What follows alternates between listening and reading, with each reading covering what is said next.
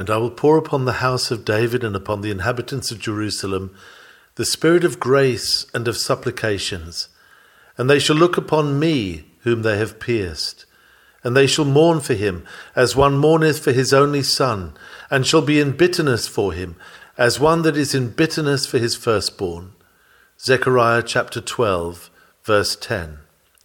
The pierced one pierces the heart.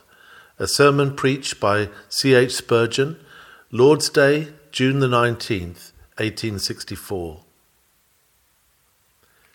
This prophecy, first of all, refers to the Jewish people, and I am happy that it confirms our hearts in the belief of the good which the Lord will do unto Israel. We know of a surety, because God has said it, that the Jews will be restored to their own land, and that they shall inherit the goodly country which the Lord has given unto their fathers by a covenant of salt forever. But, better still, they shall be converted to the faith of our Lord Jesus Christ, and shall see in him the house of David restored to the throne of Israel. The day is coming when they shall see in Jesus of Nazareth that Messiah for whom their saints looked with joyful expectation, of whom the prophets spoke with rapture, but who was despised and rejected of their blinded sires. Happy day, when our Jewish brethren shall all be found worshipping before the Lord of hosts, through their great high priest, who is a priest forever, after the order of Melchizedek.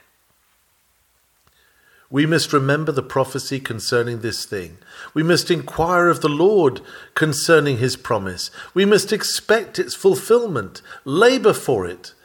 And then, beyond a doubt, when the due season shall have arrived, Israel shall own her king, and upon the house of David and the inhabitants of Jerusalem the spirit of grace and supplication shall be poured out. We intend to hear our text upon the present occasion as it speaks to ourselves. A great mistake is very common among all classes of men. It is currently believed that we are, first of all, to mourn for our sins and then to look by faith to our Lord Jesus Christ. Most persons who have any concern about their souls, but are not as yet enlightened by the Spirit of God, think that there is a degree of tenderness of conscience and of hatred of sin, which they are to obtain somehow or other, and then they will be permitted and authorized to look to Jesus Christ. Now you will perceive that this is not according to the Scripture. For according to the text before us, men must first look upon him whom they have pierced, and then, but not until then, they mourn for their sin. This is the common folly of men. They look for the effect in order to produce the cause. They forget the old proverb and put the cart before the horse. But our text plainly indicates what is the cause and puts it first, assuring us that the effect will follow. Repentance is in no sense a title to faith in Christ. It is, on the other hand, a legitimate consequence of faith. In certain diseases, the surgeon aims at producing an outward eruption which carries off the internal poison and so assists in the cure. But no man would be justified in refraining from medical advice until he could see the eruption in his skin. That being a healthy sign, a prognostic of cure, a result of medicine, and by no means a preparation for it. So repentance is the bringing into our own sight the sin which lurks within. It is a result of the medicine of faith. But we should be foolish indeed if we refuse to believe until we saw in ourselves that repentance which only faith can produce. That repentance which is unattended by faith in the Lord Jesus is an evil repentance, which worketh wrath, and only sets the soul at a greater distance from God than it was before. Sweet, heart-melting, reconciling repentance brings the soul to love the Lord and to hope in his mercy. This precious gem always glitters on the hand of faith and nowhere else. Without faith, it is impossible to please God, and consequently, an unbelieving repentance has nothing in it acceptable to God. Unbelieving repentance may be so deep as to drive us to hang ourselves, like Judas, but its only result would be to secure for us Judas's doom.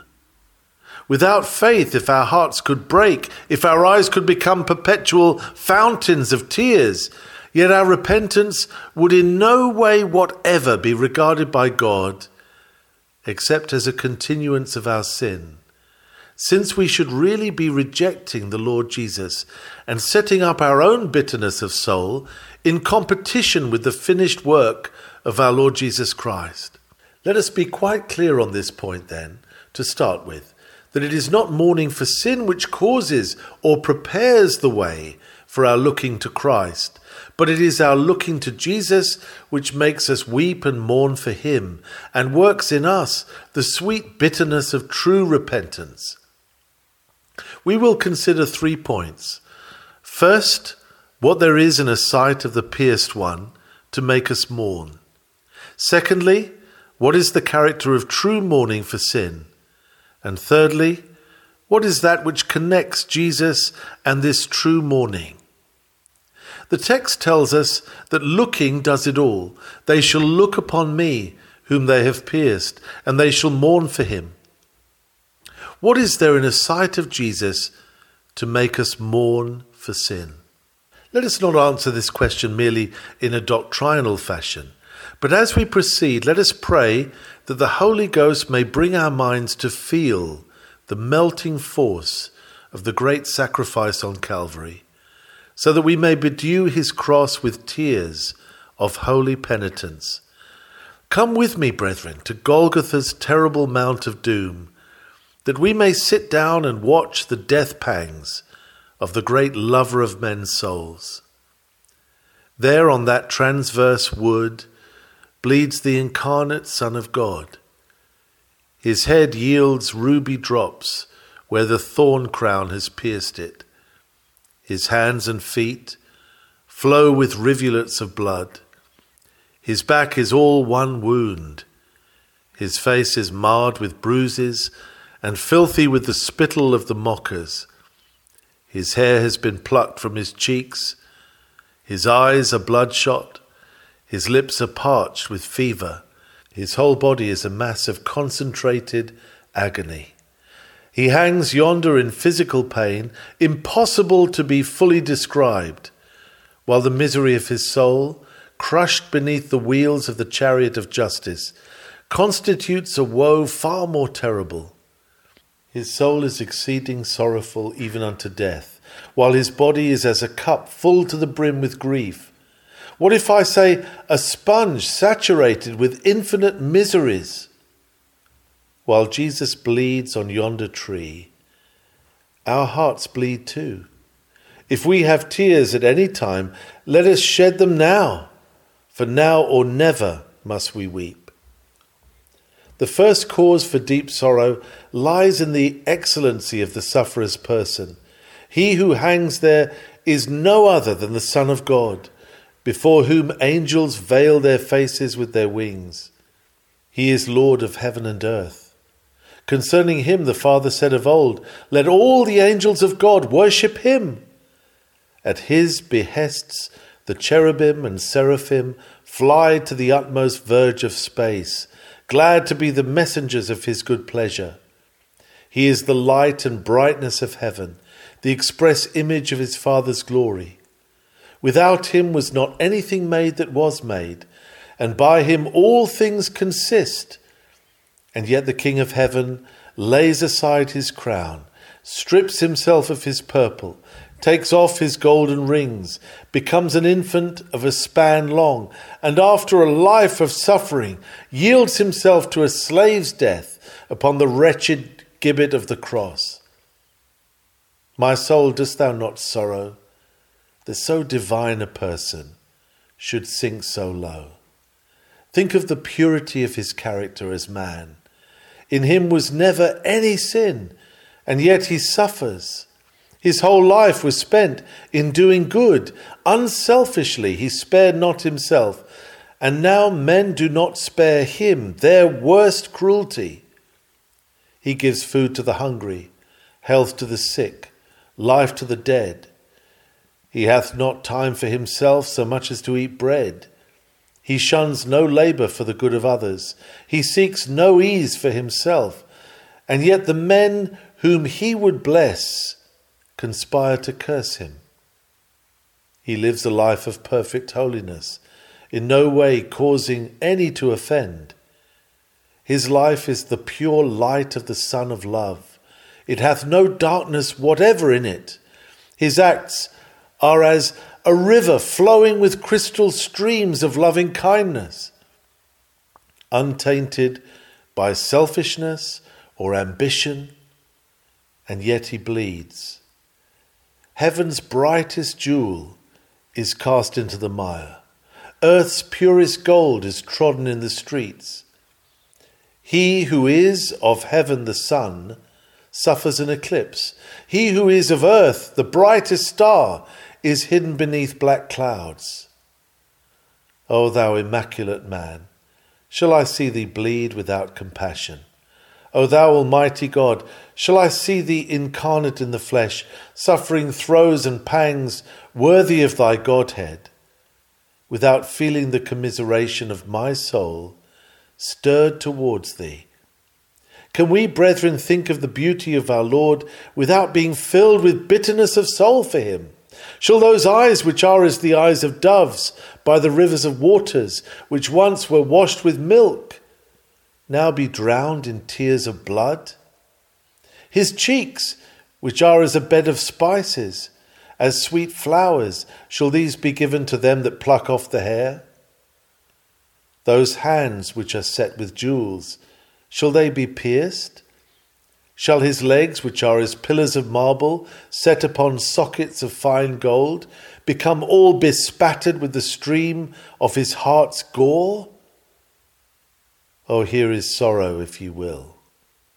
That precious casket of his body, so rich that heaven's treasures and earth's wealth together could not furnish such another, that dear case of jewels is cast out as an unclean thing and made a victim without the camp. Oh, who will give me tears? I weep, I must weep for my sins. My sins, my hateful, cruel sins, his chief tormentors were. Each of my crimes became a nail, and unbelief the spear. 'Twas you that pulled the vengeance down upon his guiltless head. Break, break my heart, oh burst mine eyes, and let my sorrows bleed. All human eyes, if they were forever full of tears, could not express the woe that one so glorious, so pure, so loving, so condescending, should in his own world find no shelter, and among his own creatures find no friends, but contrariwise in this world be racked upon the cross, and amongst his creatures meet his murderers.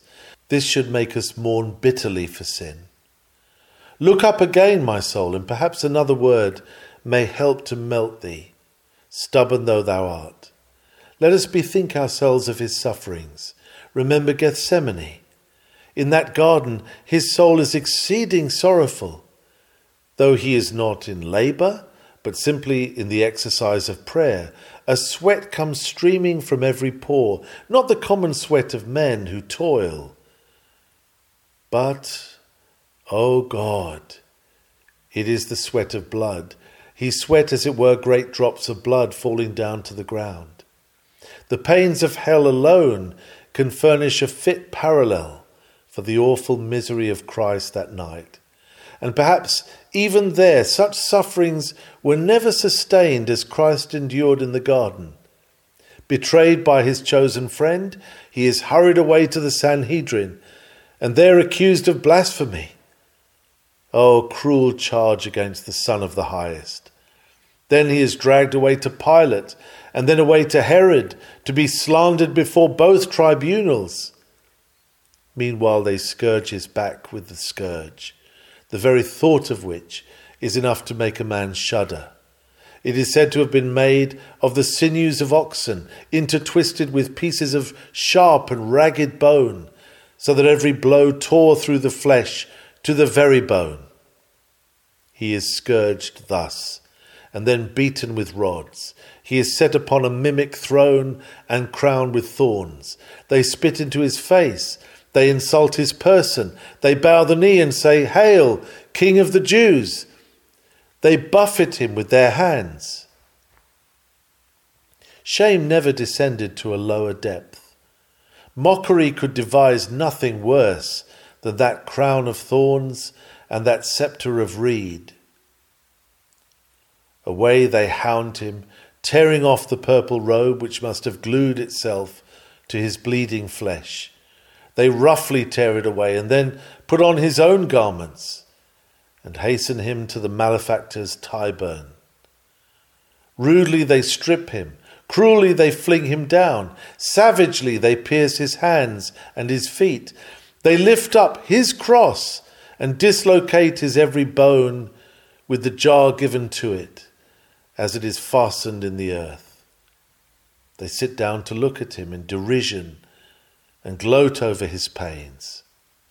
The weight of the body tears the nails through his hands, and when the weight falls upon his feet, the nails force themselves in long wounds through the nerves of his blessed feet. Fever is brought on by his fearful wounds. He is faint with pain. His mouth is dried like an oven. In his extremity he cries, "I thirst." They thrust vinegar into his mouth. That is the only comfort they will render him, vinegar mingled with gall. The hot sun scorches him until he cries, "All my bones are out of joint. My heart is like wax, it is melted in the midst of my bowels. My strength is dried up like a potsherd, and my tongue cleaveth to my jaws, and thou hast brought me into the dust of death." Even the light is denied him. He hangs shivering in the midday midnight. The thick darkness did but express the darkness which might be felt, which covered all his soul. His agonies had become so intense that they must not be beheld by any onlooker. The darkness therefore formed, as it were, a secret chamber, wherein Christ might do battle with his direst griefs. Griefs like himself, immense, unknown. God-like sorrows now hold fast the Son of God. Only his deity enabled him to sustain the struggle. The storm passes, and at last, shouting, "It is finished!" with bowed head he gives up the ghost. Have we no tears for such sorrows as these? Shall we have no mourning for such griefs? How is it that if we read the story of a common man suffering by his own folly, we freely weep, and over the silly story of a lovesick maid, we will feel our pity stirred? But here on Calvary, where the King of Heaven is tortured with unutterable woe, tormented with sorrows so tremendous that they overtop all other griefs, as a mountain exceeds the molehills, we are like flints or steel, and scarcely feel compassion move. O God, pour out upon us the spirit of grief and commiseration, that we may mourn for him. Strike, mighty grace, my flinty soul, till melting waters flow, and deep repentance drown my eyes in undissembled woe. Perhaps we have not come to the very centre of heartbreaking thought. The wonder is that Jesus Christ should suffer thus as a result of sin, of our sin.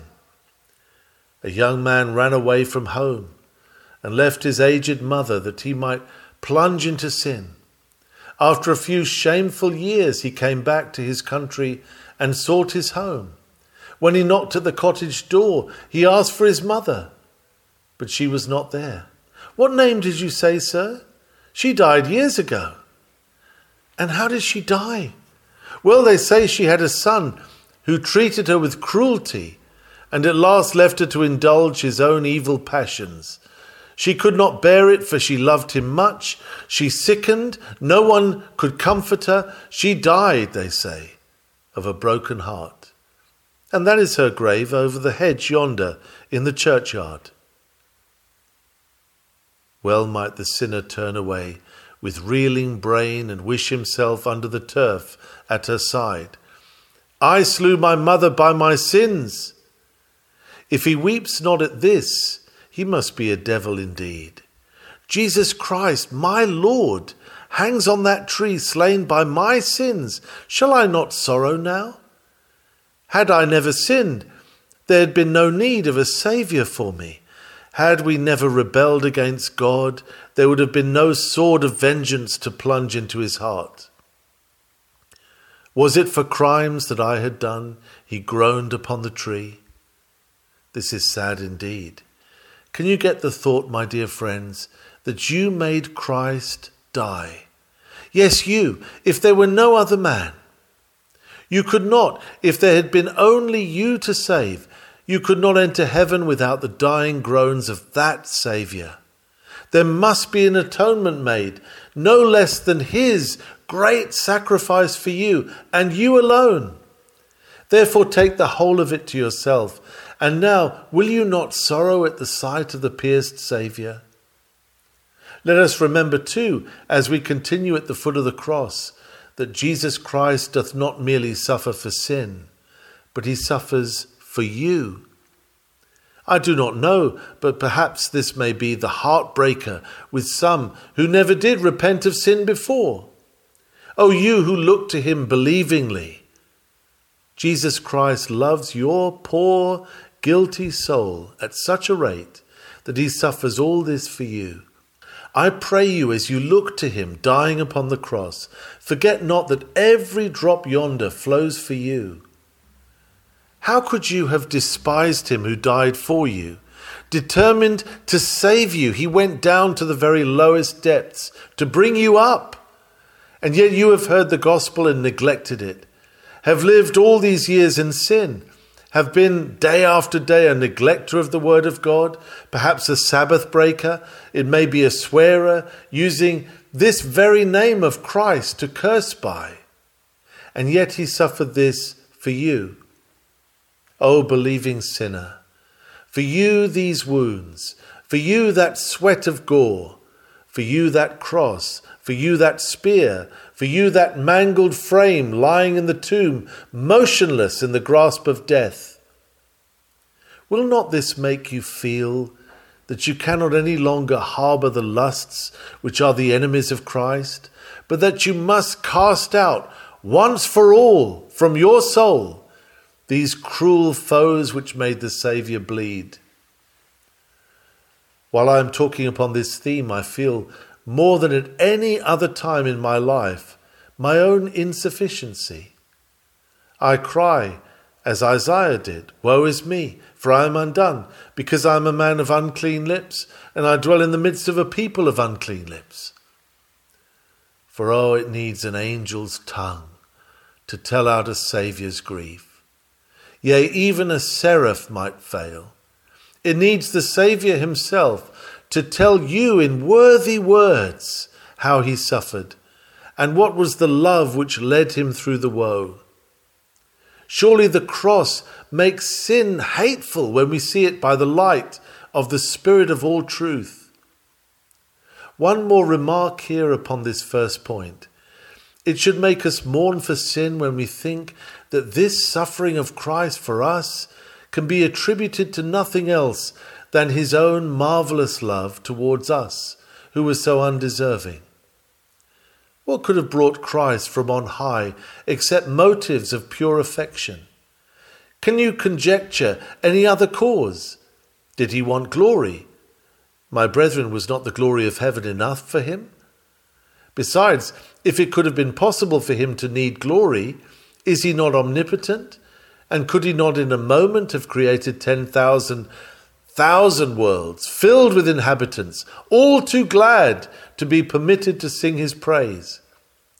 Could he gain anything, let me ask you, by coming here below?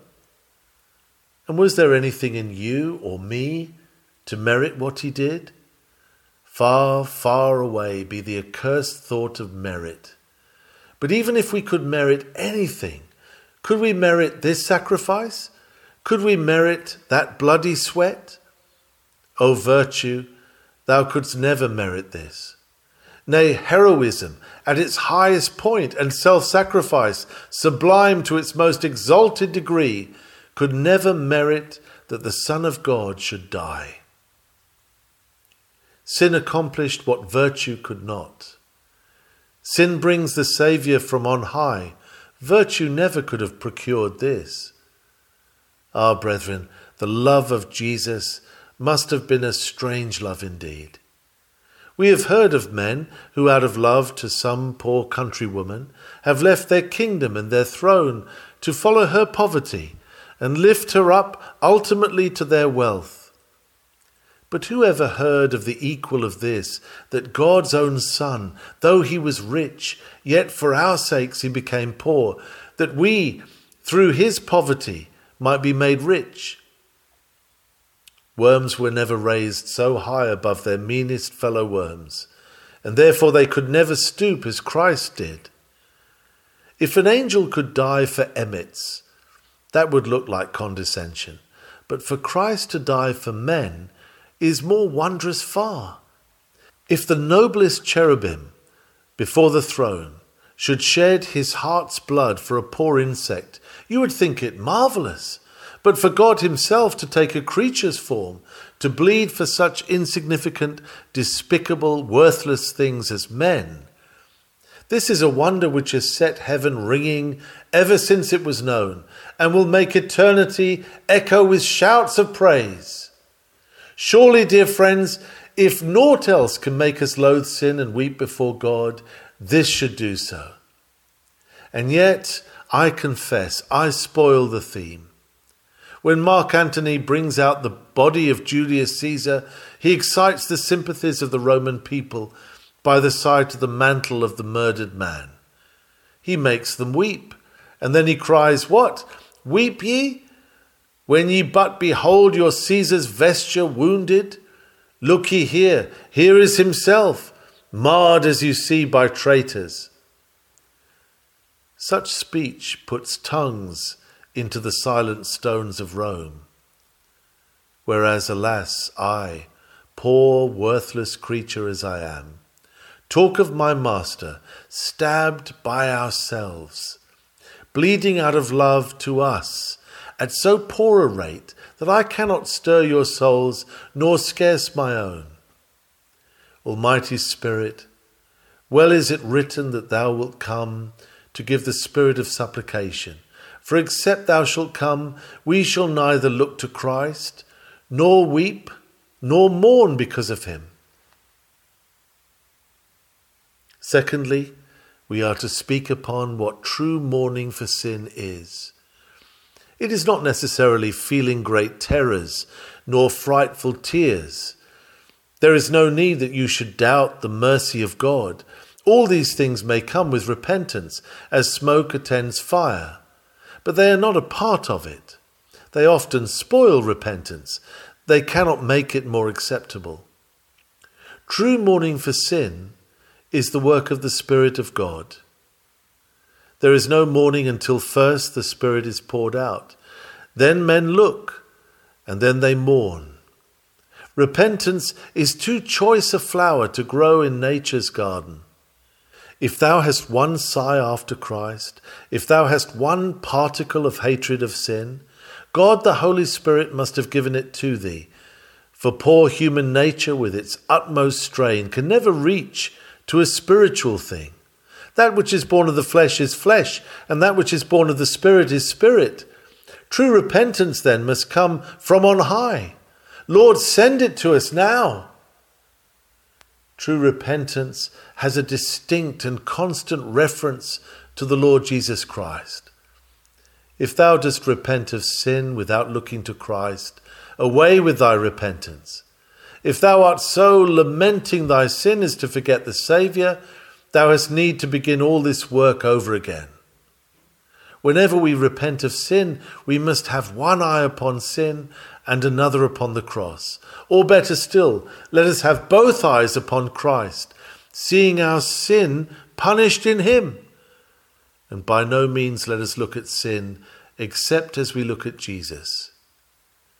A man may hate sin just as a murderer hates the gallows, but this does not prove repentance. If I hate sin because of the punishment, I have not repented of sin. I merely regret that God is just. But if I can see sin as an offense against Jesus Christ and loathe myself because I have wounded him, then I have a true brokenness of heart. If I see the Saviour and believe that those thorns upon his head were plaited by my sinful words, if I believe that those wounds in his heart were pierced by my heart sins, if I believe that those wounds in his feet were made by my wandering steps, and that the wounds in his hands were made by my sinful deeds, then I repent of sin after a right fashion. Only under the cross canst thou repent. Repentance elsewhere is remorse which clings to the sin and only dreads the punishment. Let us then seek under God to have a hatred of sin caused by a sight of Christ's love. True repentance is real and often intense in its bitterness. The text tells us it is a sorrow like that of one who weeps for his son. A son is a boon from God. A good son especially is a treasure to his father's heart. But here is a dead son before me. Methinks I hear the father's cries, "Oh, my son Absalom, my son Absalom! Would God I had died for thee, O Absalom, my son, my son!" Here I see an only son, which was not David's case, for he had Solomon yet spared to him. Methinks I see the woman at the gate of Nain with her only son, carried out to be buried, making much lamentation with grievous pomp of heartfelt woe. Aye, and it is not only that, it is the firstborn son, the beginning of the father's strength, and the man who has watched him and seen himself in his firstborn's growing form will not be comforted because his son, his only son, his firstborn son is dead. Such is true weeping for sin. It cuts to the heart, it pierces to the quick. Oh, says one, I cannot believe in Christ, for I have no such bitterness. My dear friend, you never will have it till you believe in Christ. You are to trust in Jesus Christ to get this. You are not to feel this and then trust in Christ. Come, thou hard heart. Come to Christ to be softened. Come, thou hell-hardened steel. Come to Christ to be melted in the furnace of his divine affection. Come as thou art, sinner, feeling or unfeeling, and look up to Jesus. There is life in a look at him, and life for thee now. And the first sign of life will be a real and intense sorrow for sin. True sorrow for sin is eminently practical. No man may say he hates sin if he lives in it. It will make us see the evil of sin, not merely as a theory, but experimentally, as a burnt child dreads fire. We shall be as much afraid of it as a man who has lately been stopped and robbed is afraid of the thief upon the highway. And we shall shun it in everything, not in great things only, but in little things. True mourning for sin will make us very jealous over our tongue, lest it should say a wrong word. We shall be very watchful over our daily actions, lest in anything we should offend. And each night we shall close the day with painful confessions of shortcoming, and each morning awaken with anxious prayers that the next day God would hold us up, that we might be saved. Once again, true repentance is continual. A man does not repent for a few weeks and then have done with it. Rowland Hill said that repentance was one of the sweetest earthly companions, and the only regret he had in the thought of going to heaven was that his dear friend repentance could not go with him there. Repentance is the most heavenly thing out of heaven. Well did our hymn say, Lord, let me weep for naught but sin and none but thee. And then I would, oh that I might, a constant weeper be. True believers repent to their dying day. They are always repenting. Their life is made up, it is said, of sinning and repenting. I will not say that. Believing and repenting is their life, and sin is the disease which mars it. No time can wear away the bitterness of repentance. If a man loses his child, time happily softens his grief. Every other trouble yields to time, but this never does.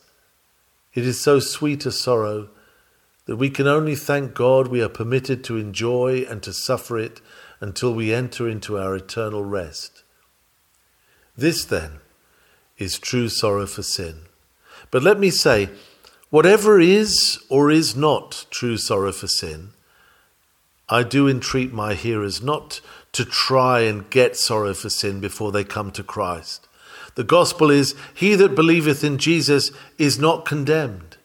Whether you have sorrow enough for sin or not, if you trust Jesus Christ, you are not condemned. Your salvation is not procured by your tears, nor by your feelings, but by him whom you have pierced. Look to him, away from self. Look not even to your own faith, but look to the object of your faith. Now fixedly behold him and trust him, and your heart will break and be poured out like water before the Lord. What is that which connects Jesus Christ and the morning? How am I to get at Christ? This used to puzzle me. I thought if I could walk 1,000 miles to see him, I would set off joyously. Oh, if I could but fall at his feet and lay hold of him. I thought this would be very easy, touching the hem of his garment or crying, God be merciful to me. This would be very simple. But this thought long puzzled me. How can I get to Christ?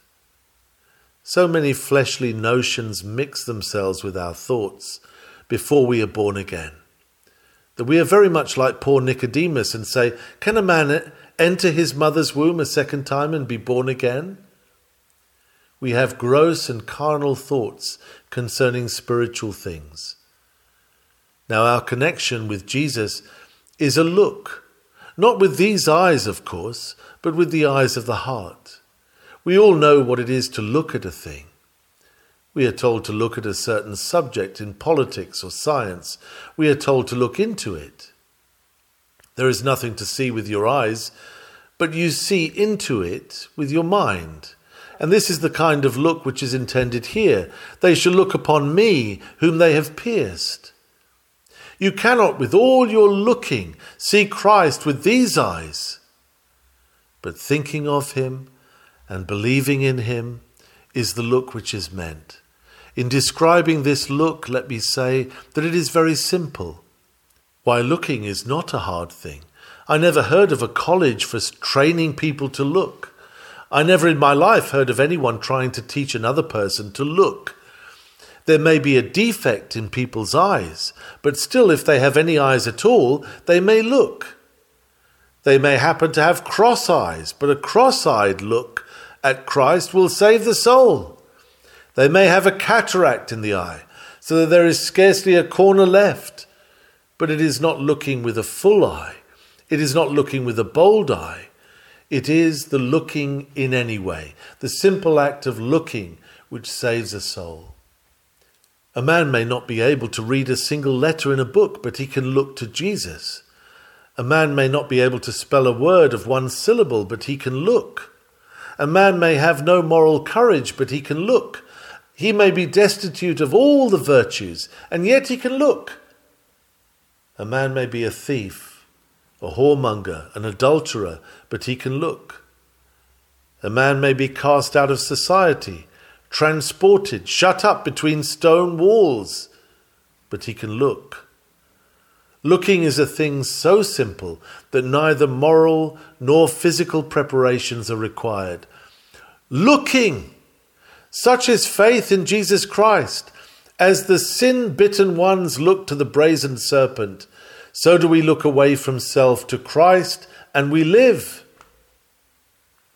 Observe, secondly, as it is a simple look, so it is a look which requires no merit in order to precede it. We have an old proverb that a cat may look at a king, and certainly a poor man may.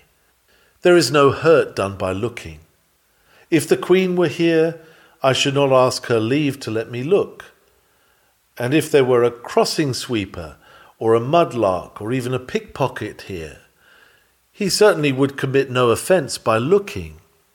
On the other hand, there would be no merit in looking. Where is the merit of looking at a thing? It is too simple either to need merit before it, or to have merit in it.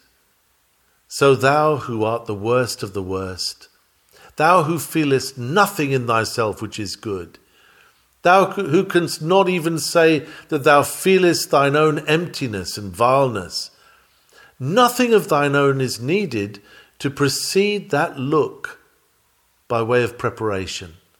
Look to Jesus as thou art, and thou shalt be saved. The look which saves the soul, again, should be an attentive look. If you have looked to Christ and cannot see anything there to comfort you, look again, look again. Perhaps each man is comforted in a different way by looking to Christ. One sees Christ to be God and he says, then he can save me. Another dwells mainly upon Christ's being man and he says, then he can pity me and be willing to receive me. One fixes his eye upon God's having appointed Christ to save him. That comforts him. Another remembereth the infinite value of Christ's sufferings, and that cheers him. If one point in Christ does not comfort thee, look to another. Keep thy mental eye fixed upon what Jesus Christ is.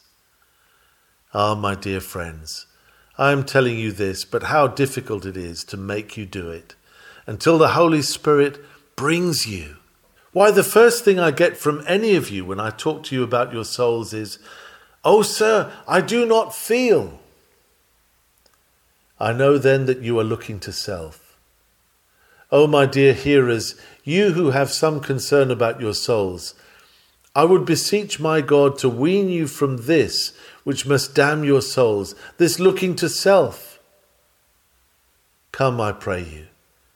Consider, you are too vile, too sinful ever to have anything good in you to look at. Why will you search for goodness where there is none? Wherefore do ye spend money for that which is not bread, and your labour for that which satisfieth not? Hearken diligently unto me, and eat ye that which is good, and let your soul delight itself in fatness. You can do so if you look at the cross. I know you will raise your buts, or you cry, "But I cannot believe."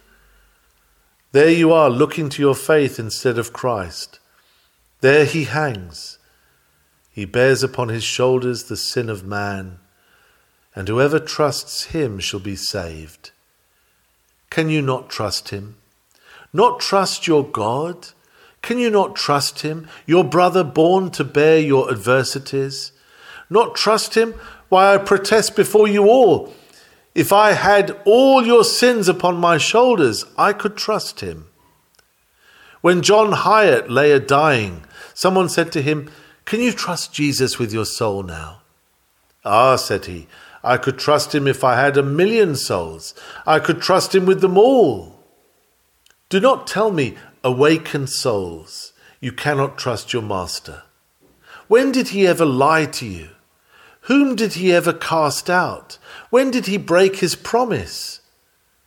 Whoever came to him and was rejected? When did he say to the chief of sinners, "Thy sins shall never be forgiven"?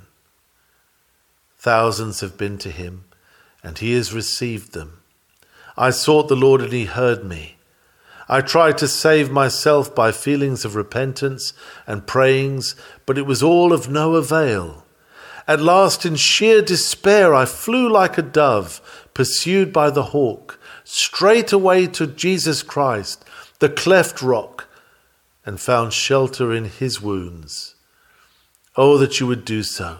Come, I pray you, have done with that self of yours. None but Jesus can do helpless sinners good. This look is sometimes a wandering look. I know it was to me. When I saw him hanging on the cross for me, I could not understand such love, and I cannot fathom it now. I can understand some of the things which Christ has done for me, but I cannot make out why he should die for me, why he should love such a heap of filth, such a walking dunghill as man is, why he should give his blood, every drop of which is more costly than rubies, and why he should give his tears, which are richer than diamonds, and why he should give his heart, which is better than a mine of gold, and why he should close those lips, which are sweeter than harps of angels, and shut those eyes, which are brighter than so many suns, and all for such a clod of earth, such a rebellious piece of rottenness as man. Oh, this is marvelous. How can we understand it? We can only fall down before his feet, and while we trust him, add to our faith a holy, adoring wonder. This look must in every case be a personal one. You cannot be saved by another man's faith. I do beseech of all to whom this word shall come, detest, loathe, abominate the lie that any man can perform spiritual acts for another, that a sponsor can promise to renounce the works of the flesh for another, that a man can stand at the front and declare that he believes for another, or promise that an unconscious, slumbering baby shall believe in God, or even say in God's name what he knows is a lie, that the child does believe, when it cannot believe, and probably is asleep at the time and not occupied with any mental operation, much less believing what it never heard and what it could not understand if it did hear. Oh, I pray you, eschew this. The curse of England has been this dogma of baptismal regeneration, for it leads men to shake off their personal responsibility and obligations to God. Your odd fathers and odd mothers, your confirmation, your priests and rural deans, and prebends and canons, and I know not what of man's invention, can do no more for you than so many witches with their incantations. You must fly to Christ yourselves, and by simple faith lay hold on Jesus. All this frippery and nonsense of man's invention must be pulled down. Oh, for a rough hand to pull it down, to let the sinner see that he stands before God naked and defenseless, except as he flies to Christ, and in the passion and life of Jesus finds salvation. A personal faith it must be. And what if I urge you to let it be immediate faith? It will be no easier to flee tomorrow than it is today. It is the same thing that you will have to believe tomorrow as it is today, that Jesus Christ gave himself for your sins. This is God's testimony, that Christ is able to save. Oh, that you would trust him. My soul, thou hast regretted 1,000 things, but thou hast never regretted trusting Christ in thy youth. Many have wept that they did not come to Christ before, but none ever lamented that they came too early. Why not this very day? O Holy Spirit, make it so. Behold, the fields are showing the green ears, ready for the harvest. The season advances and the fields are prophesying the harvest. Oh, that we might see some green ears today, some green ears prophetic of a blessed harvest of souls. As to myself, I cross this day into another year of my own life and history, and I bear witness that my Master is worth trusting. Oh, it is a blessed thing to be a Christian. It is a sweet thing to be a believer in Christ. And though I, of all men, perhaps am the subject of the deepest depression of spirits at times, yet there lives not a soul who can say more truthfully than I, my soul doth magnify the Lord, and my spirit hath rejoiced in God my Saviour. He who is mighty hath looked upon me with eyes of love, and made me his child, and I trust him this day as I have trusted him aforetime. But now I would to God that this day some of you would begin to trust in him. It is the Spirit's work, but still he works through means. I think he is working in your heart now. Young man, those tears look hopeful. I thank God that those eyes feel burning now. I pray you do not go chatting on the road home and miss any good impression. Go to your chamber, fall upon your knees, cry out to God, entreat his favour. This day let it be. None of the devil's tomorrows. Away with them. Away with them. Today, if you will hear his voice, harden not your heart. May the Spirit of God constrain you to kiss the Son, lest he be angry, and ye perish from the way, when his wrath is kindled but a little. Blessed are all they that put their trust in him. Amen.